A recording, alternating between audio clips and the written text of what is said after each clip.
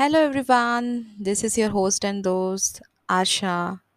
So today I'm going to narrate a beautiful story which I came across on Facebook. So let's start. So there was a lady who was over 90 years old, had a great flair towards dressing up well, applying makeup and arranging her hair in beautiful patterns. She and her husband had been married to each other for 70 years. After the departure of her beloved partner, having no children and no one in the family to care for her, she decided to move to a nursing home. Even on the day when she vacated her home for good, she dressed up elegantly and looked gorgeous. After arriving at the nursing home, she had to wait patiently in the lobby for hours before room was ready. When an attendant helped her her way to the room, she gave the lady a visual description of the tiny space that she was meant to occupy. I love it, the lady expressed with enthusiasm of an 8-year-old who had just been presented with a new puppy. Mrs. Jones, you haven't seen the room yet. Just wait, the attendant remarked.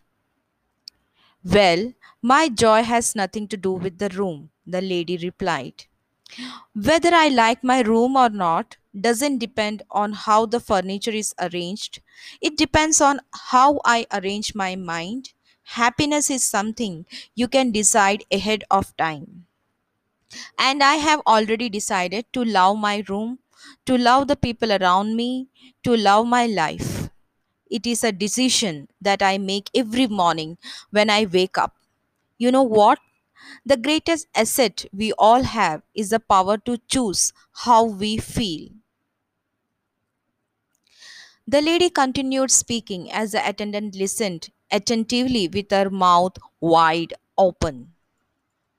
I can spend my entire day in bed thinking of pain I am in, focusing on the parts of my body that no longer work, or I can get out of bed and be thankful for those parts that do work. Each day is a gift, and as long as my eyes can still open, I will continue to focus on today and all the happy memories I have stored in my mind just for this time in my life. The attendant was astounded by the positive attitude of the elderly lady, whose life from an external point of view was only full of problems and hopelessness. Actually, only problems happen automatically. Happiness is a choice we all have to make, isn't it? Hatred happens automatically. Love is a choice we all have to make. Being negative happens automatically. Positive attitude is a choice we all have to make. Complaining is automatic.